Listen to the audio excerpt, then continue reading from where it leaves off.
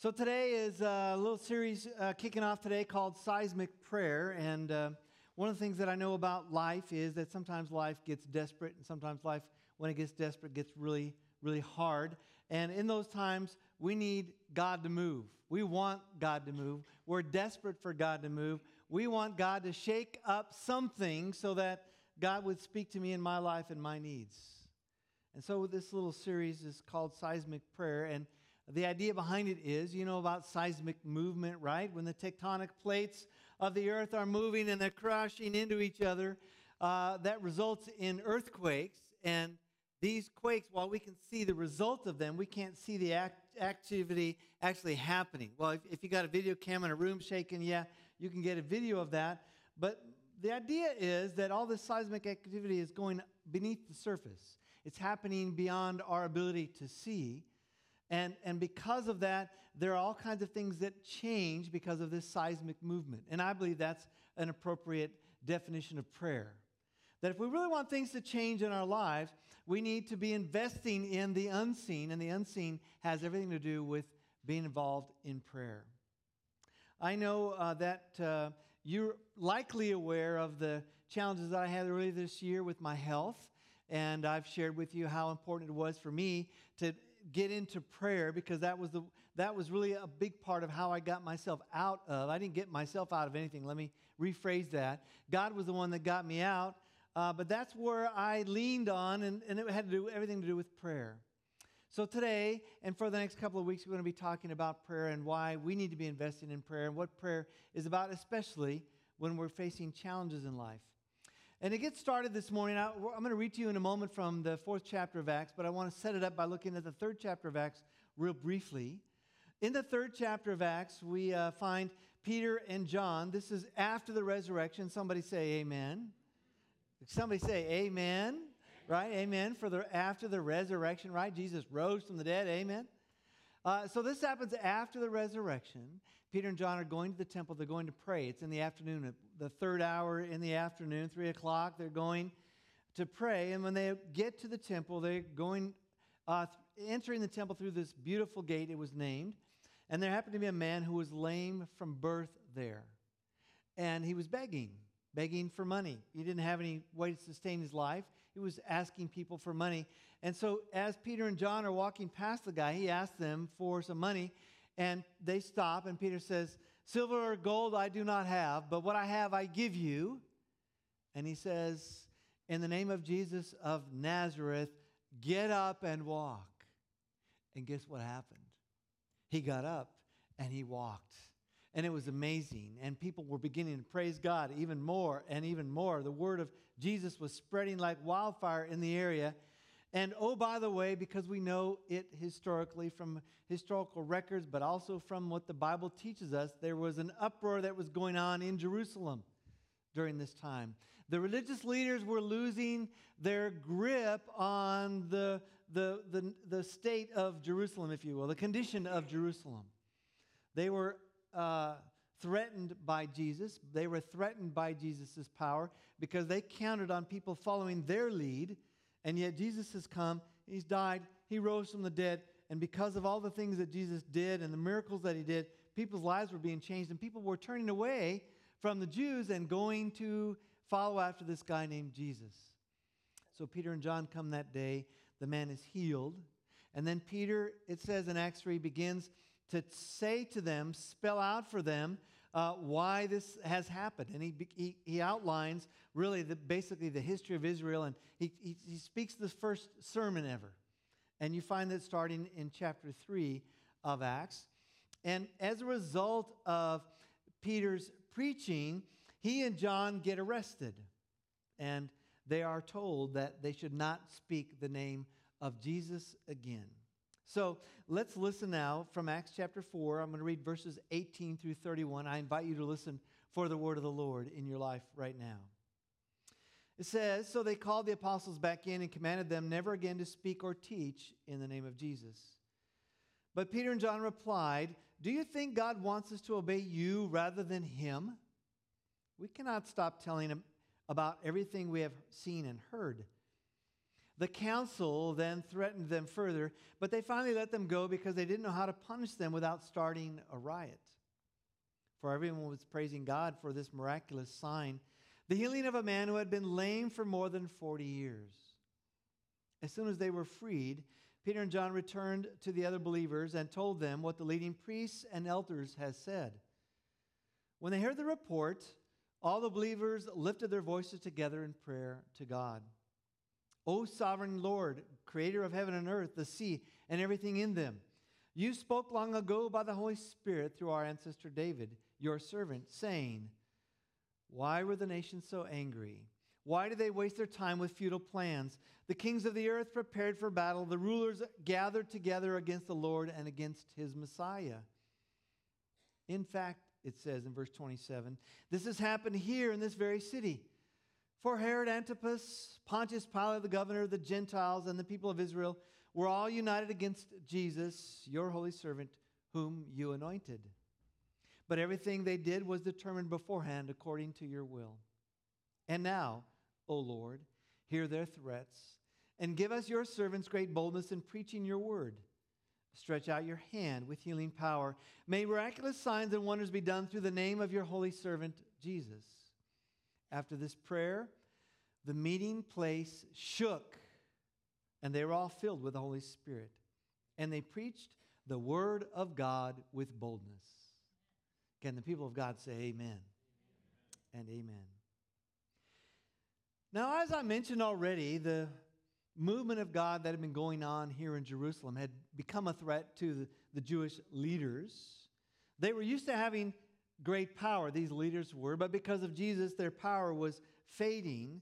And these leaders wanted to send a message to Peter and John, and that was, quit using this guy's name. Quit speaking about him. Don't teach about him. The message was, hey, go tell your peeps, we don't want to hear anything more about this guy named Jesus. And can you imagine the audacity of that request by the leaders? The audacity that they would have to say, hey, we don't want this healing stuff to go on anymore. We're tired of all this healing stuff. We don't want to see people's lives healed and made whole. We don't want this happening anymore. We don't want you teaching about this Jesus stuff in our schools, in our community centers, at the grocery store. We don't want to hear about his name anymore. Can you imagine how crazy that request was from the get-go? Stop healing in Jesus' name.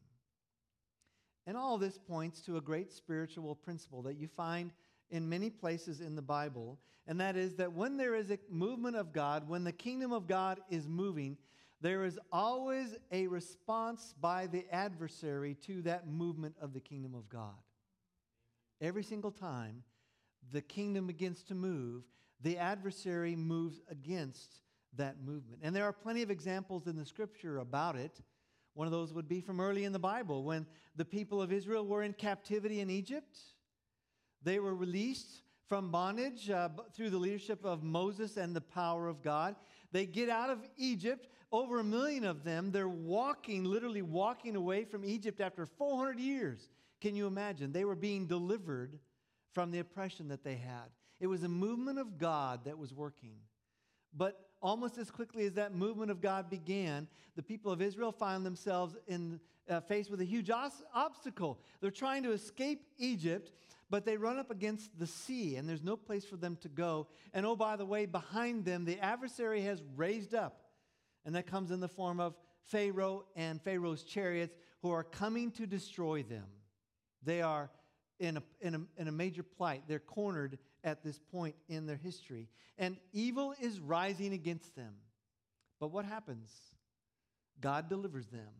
God parts the sea, and the people walk across on dry land, and they all praise God as a result of it. It is one of those times in Scripture that we are reminded that when there is movement of the kingdom of God, there is also movement of an adversary against that movement of God. Because the evil one knows that if he can defeat a movement of God, he will win a great victory for the forces of darkness. Another example comes from the Apostle Paul and Silas. Now think about this. Jesus has risen from the dead. Let the church say amen. Jesus is risen from the dead. Paul and Silas are leaving on a missionary journey to go bring the gospel message to Europe, essentially, is what they're doing. And they end up in Philippi. And one of the first things that you find out happened in Philippi is there is a woman who was possessed with a demon. And this woman happens to be a fortune teller who is very well known in the area. You know, a fortune teller, somebody who reads the cards, so to speak, and gives people their fortune. Well, she was so popular that she had men who were basically her handlers. They were her agents, and they would book her sessions at different places, and they would, of course, get the profit from that. Well, you can imagine that when Paul and Silas are there and she's healed of this demon, she's lost this ability to tell fortunes anymore, and the guys who are her managers are hot. This woman was the goose that laid the golden egg, and they have just taken the goose away. Their livelihood is at stake. And so Paul and Silas end up in jail. And we would be inclined to think that their ending up in jail was just because of the way that those men were angry and wanted to get rid of these guys because they wanted the power of this girl to come back. But no, we would be wrong to see it that narrowly. Instead, today, I would invite you to recognize that this resistance is always on the horizon when spiritual battles are being waged. It's always on the horizon. It is the work of the enemy to stifle, to push down, to push out of sight the movement of God which starts. It's a principle, a divine principle that says when God moves, there will be some kind of movement from the adversary against it. Jesus warned his disciples. He warns us about it. In John 15, verse 19, Jesus says, if you belonged to the world you love, the world would love you as its own. However, I have chosen you out of the world, and you don't belong to the world. This is why the world hates you. Paul says it this way in Ephesians 6, verse 12. If you belonged to the world would love you as its own. However, I have chosen you out of the world, and you don't belong to the world. This is why the world hates you. If you are a Christ follower, you need to understand that in your life, in your family, in your business, no matter where you go or what you're involved with, there will clearly be times when things come at you from what appear to be out of left field. And you know how that phrase goes, right? Something surprises us, and we say it came out of left field. I didn't recognize where it was coming from.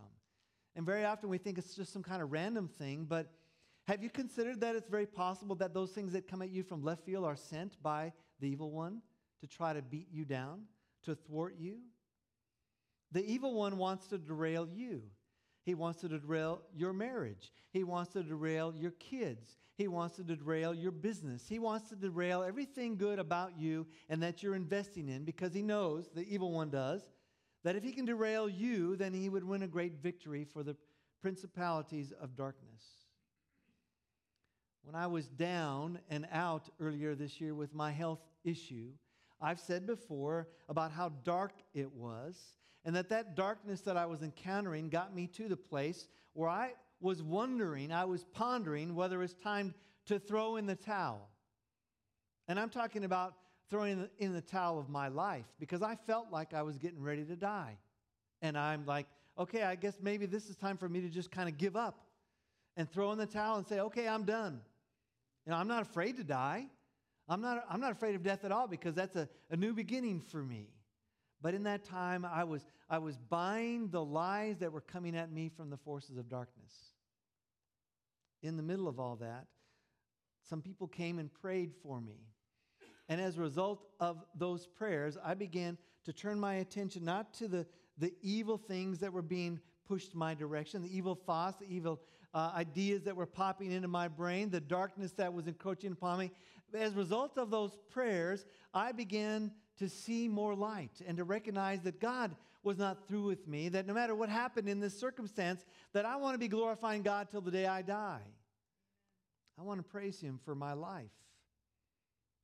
But it has to do with this divine principle that whenever God begins to move, there are forces of darkness that will move against you. Because They want to defeat you. They want to say your life is worthless, that your life is not going anywhere. And in this passage that I read to you, Peter and John, who are seeking to stoke the fire of Jesus, find themselves in a great battle opposed by the evil one. And what do? This is very important for us to recognize, because what the story tells us is that they didn't carry the burden of what was going on their own backs. They took it back and shared it with other believers. And this is really critical for us to recognize and understand. They shared the burden with the body of Christ. And this is part of the reason that the church is so important.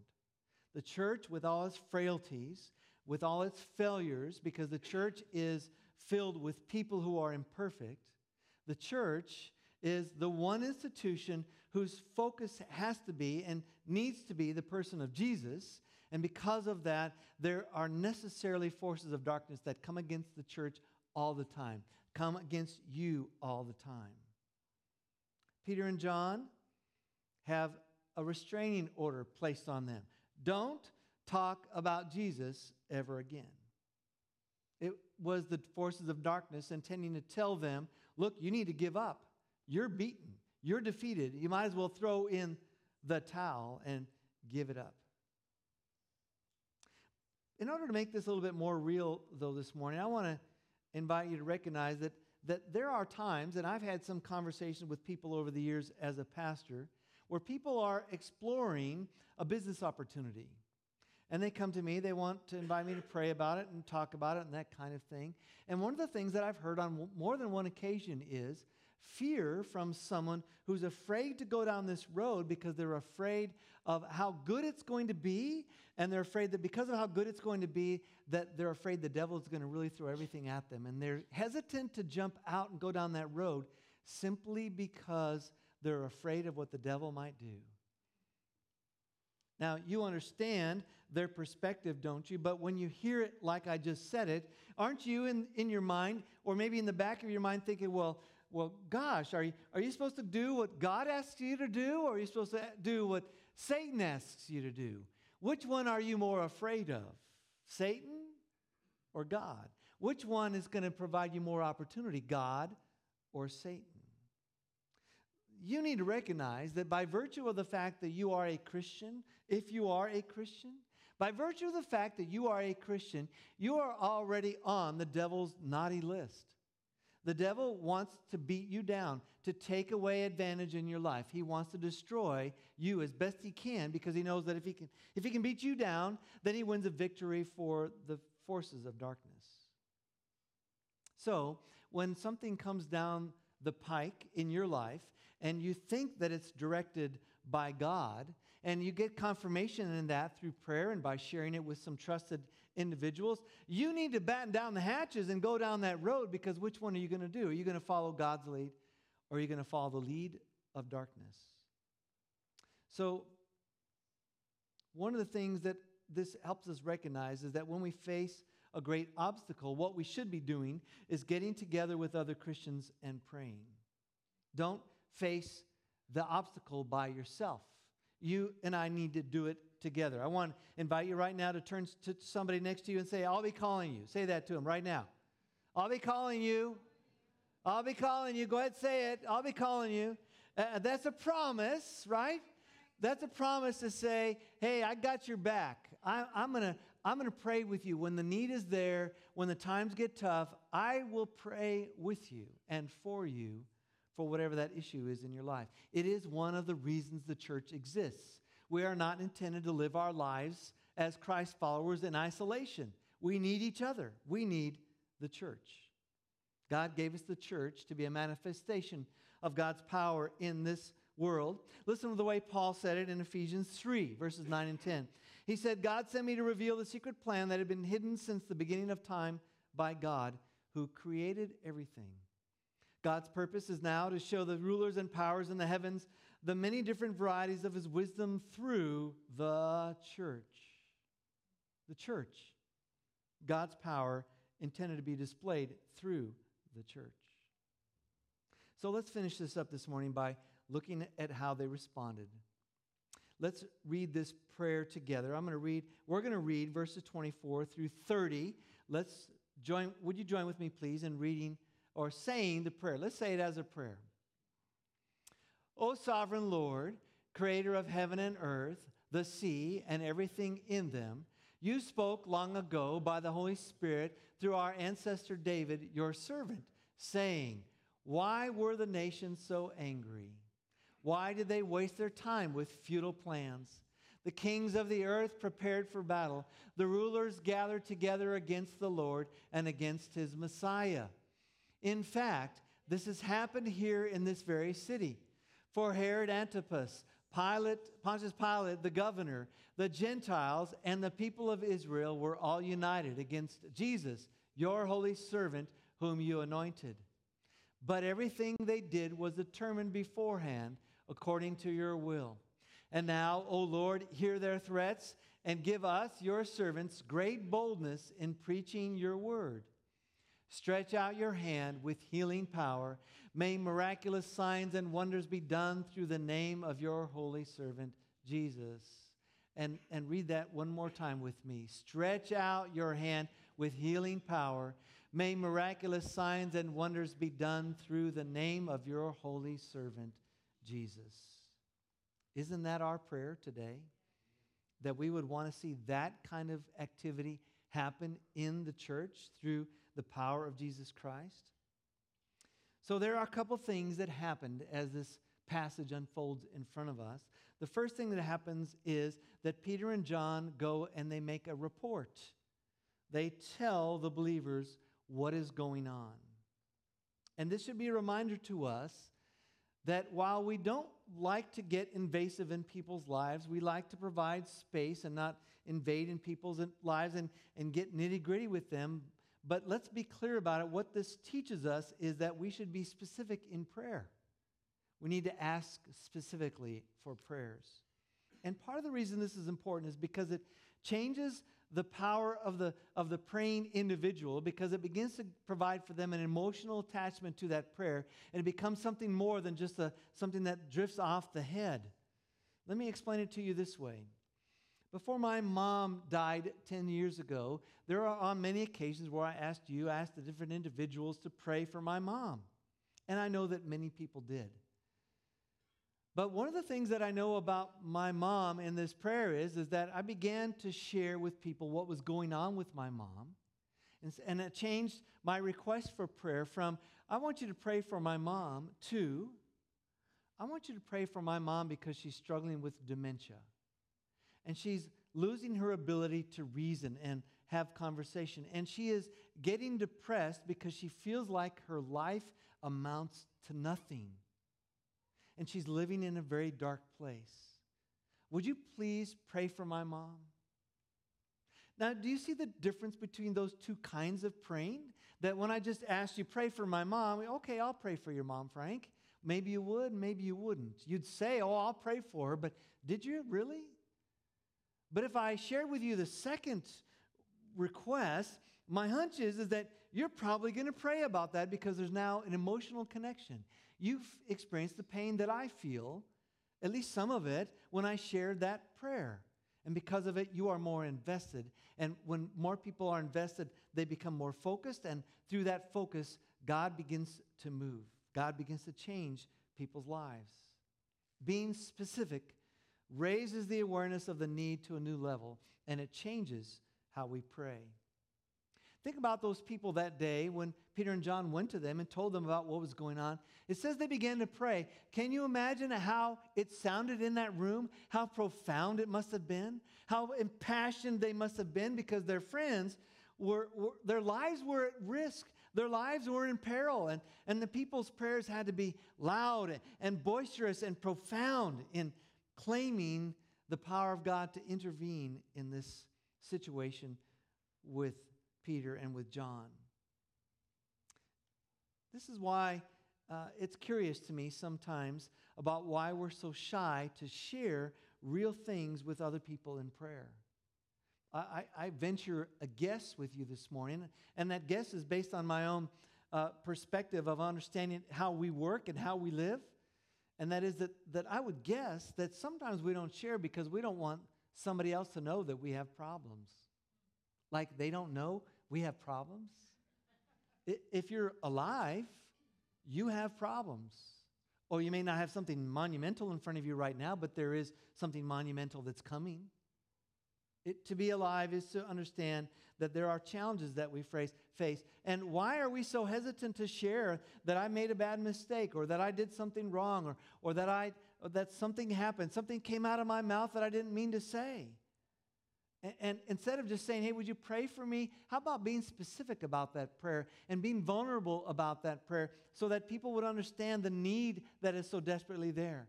Rather than being concerned about somebody's fingernail that didn't work right, let's pray about the deeper things, about why the fingernail matters at all. We got to be specific in our prayer. So the first thing they did was they reported. They were specific. The second thing they did was they prayed. It says they lifted their voices in unison. And there's great power in lifting your voices in unison. Think about an old Western movie that you've seen, the cowboys and Indians getting ready to do battle. And the Indians, they're on the ridges. The cowboys are always down in the valleys, right? And the Indians on their horses, they shout out that battle cry, and that woo, woo, woo, woo, woo that they do. It's a mark that we're getting ready to have battle here, friends. It's a battle cry. All hands on deck. Everybody ought to be ready because we're getting ready to fight. Or think about the movies where you've seen the cavalry involved, right? When the cavalry gets ready to attack, the bugler gets out the bugle and sounds the charge. It's like, okay, we're all together in this. Let's go and let's do this battle. I submit to you this morning that when they began to pray that day for Peter and John, it was a battle cry against the forces of darkness. They were witnessing to God. They're saying, God, your power is greater than this power. We are claiming battle against the forces of darkness right here and right now. A battle cry. And part of what this example does is it reminds us about the power of lifting our voices together. Too often we think, well, I can't pray aloud because I'm not very eloquent with my words. Well, you know, praying aloud has nothing to do with your eloquence of words. It doesn't matter what trips out of your mouth. What matters is the intent of your heart. Because after all, you're praying to God, aren't you? Are you praying to impress somebody that's in the room that you wow, what an eloquent prayer you are? Well, you know, does that really matter? If somebody's an eloquent prayer, the person that matters is God. So we need to lift our voices to God. And there's just power when the voices are proclaiming the goodness of God. One of the things that I've taught you that many of you have learned is one of the proclamations that I came back with, or that our team came back with from Kenya. And it goes like this: God is good all the time. And all the time, God is good. And it is His nature. And we end up by saying, wow, God is good all the time.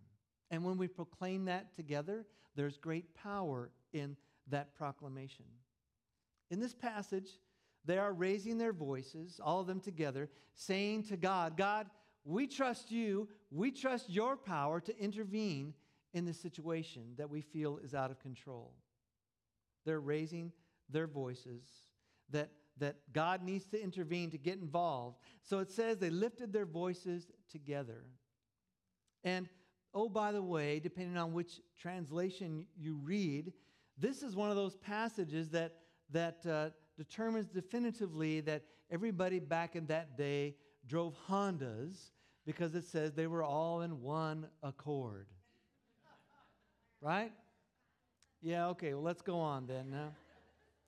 Okay, that one, we'll punt that one out next time. I guess we'll leave that one. You've heard that one before, have you? Yeah, of course you have. Hey, the word translated together here, this word together, is a word that means there was unified passion in their voices. It's a word, homothumadon. Homothumadon is a Greek word that comes from the idea that we get today of the word thermometer or thermostat. And you understand what a thermometer does. It tells the temperature. A thermostat is supposed to control the temperature in an area. And just as these do these things, the passage is saying to us, they all had the same temperature. In other words, they were united in what they were doing. And there's power through that unification. And then the third thing that it tells us is it tells us about their request. They begin by telling God who He is. Sovereign, creator of heaven and earth and the sea and all that is. They're not telling God who He is. They're reminding themselves of who God is. They're saying to themselves, hey, look, we're calling on the power of God, the one who created all of it, because we know that we don't have that kind of power. We need God's power to intervene in what is going on right in front of us. And, oh, by the way, this is an example that is consistent with Jesus' teaching on prayer as well. Because you remember when Jesus' friends came to Him and they said, how do we pray? What should we say? How do we do that? That Jesus said, you begin your prayer this way.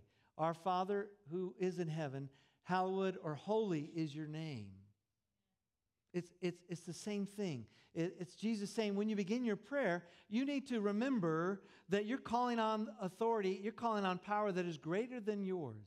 You're acknowledging that as you begin to pray. Now, something happens when people get together for prayer. And I am so convicted by this. This is something that God started in me earlier this year, that I've got to be more intentional in my own prayer life.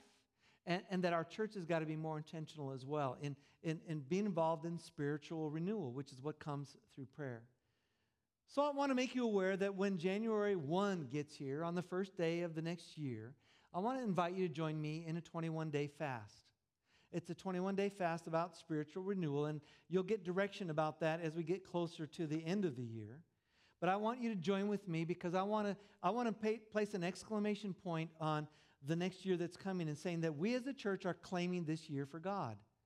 And we want to see God do that by first claiming it for ourselves, to be invested in spiritual renewal. So on the 1st, we'll start our 21 days of fasting. And then on the 8th of January, on a Wednesday, I'm going to invite you to come here to Lighthouse to pray.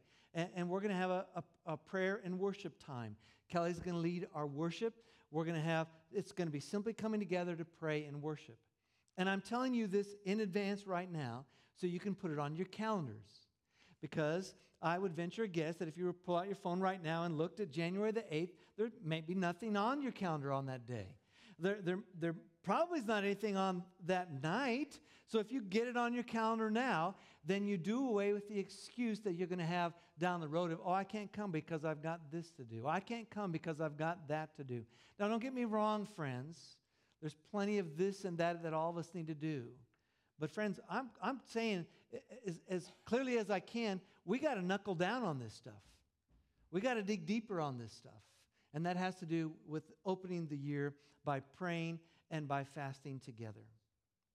And here's why all this is so important. Some of you are facing really hard times right now. Doesn't matter why they're hard. And you're not sure of which way to go. You don't know how to climb out of what's going on, and you find yourself in a very dark place. You and I need to recognize that there is very clearly an adversary that wants to move against us, and that adversary wants to destroy our lives. And we need to pray just as they prayed with Peter and John against this adversary, and it begins by proclaiming the goodness of God and to remember that God has not forgotten us, that God will never forget us, that God will always lead us through those past places where we find darkness. Always. Every time God will lead you. And the reason that I can say that is not just based on what the Bible says, but based on my own life. Because I can look at a lot of dark places in my own life where God is the one who has carried me through. Every single time. We must not forget that God is for us.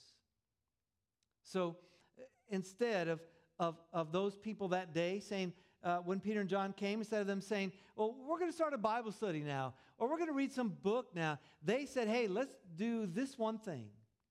Let's gather together and let's pray. It says in verse 30, stretch out your hand with healing power. May miraculous signs and wonders be done through the name of your holy servant Jesus. Isn't that the kind of church that we want to be a part of? In verse 31, it says, after this prayer, the meeting place shook. It shook. And they were all filled with the Holy Spirit. Then they preached the word of God with boldness. And I just want to proclaim today, friends, that this seismic activity of prayer is something that needs to shake us. I hope and pray that when you leave here today, you would leave here with a strong conviction that you want God to shake up your life, to lead you in a new way, to not be distant from you, that you are committing yourself to Him and to His work and to His life every single day. Instead of making some kind of a casual commitment to God, to make it a deeper kind of thing, because that's when the earth shakes. And we need this earth to shake. We need our lives to shake for God, because God has done so much for us. We want to lean on God and not ourselves. And the shaking began that day with them. And they went out and preached with great boldness. And that's what our church needs. Would you be willing to say today that you would be open to God shaking up your life? Would you have the audacity to really own and say, yeah, God, I want you to shake up my life? Knowing that with God shaking up your life, my life, that together God can do in us and through us amazing things for this community and this world. So I want to conclude this morning by inviting you to pray with me. And I want to do it in a very specific way. I want to ask you to share with me in a directed prayer. And a directed prayer is simply, I'm going to say a line, and you're going to repeat it back. We're going to be in unison about all this, okay? And I want to stretch you maybe a little bit today by asking you to assume a position in which you're seated upright and you put your hands open on your knees in front of you as a sign, as a symbol of saying, okay, God, I'm open to you. Either put them on your knees or just put them in front of you, whichever is more comfortable for you. There's nothing magic about the hands, friends. It's about saying, God, I really want to be open to you. And let's bow our heads and our hearts now as we pray. Almighty God, you are the one who created us all. You created the winds of the earth, the sky and the sea. And we pray today that the Holy Spirit would fill us, fill our lives, and that we would follow the leadership of the Holy Spirit. We pray against the evil one. We pray against the forces of darkness. And we pray, God, that you would use us to bring the light of Jesus into people's lives by loving them, by praying for them, by helping them be encouraged in you. And we ask, God, that you would do this in the powerful name, the name that is above all names, in the name of Jesus. And all God's people said, amen and amen. Thank you for joining with me in prayer today.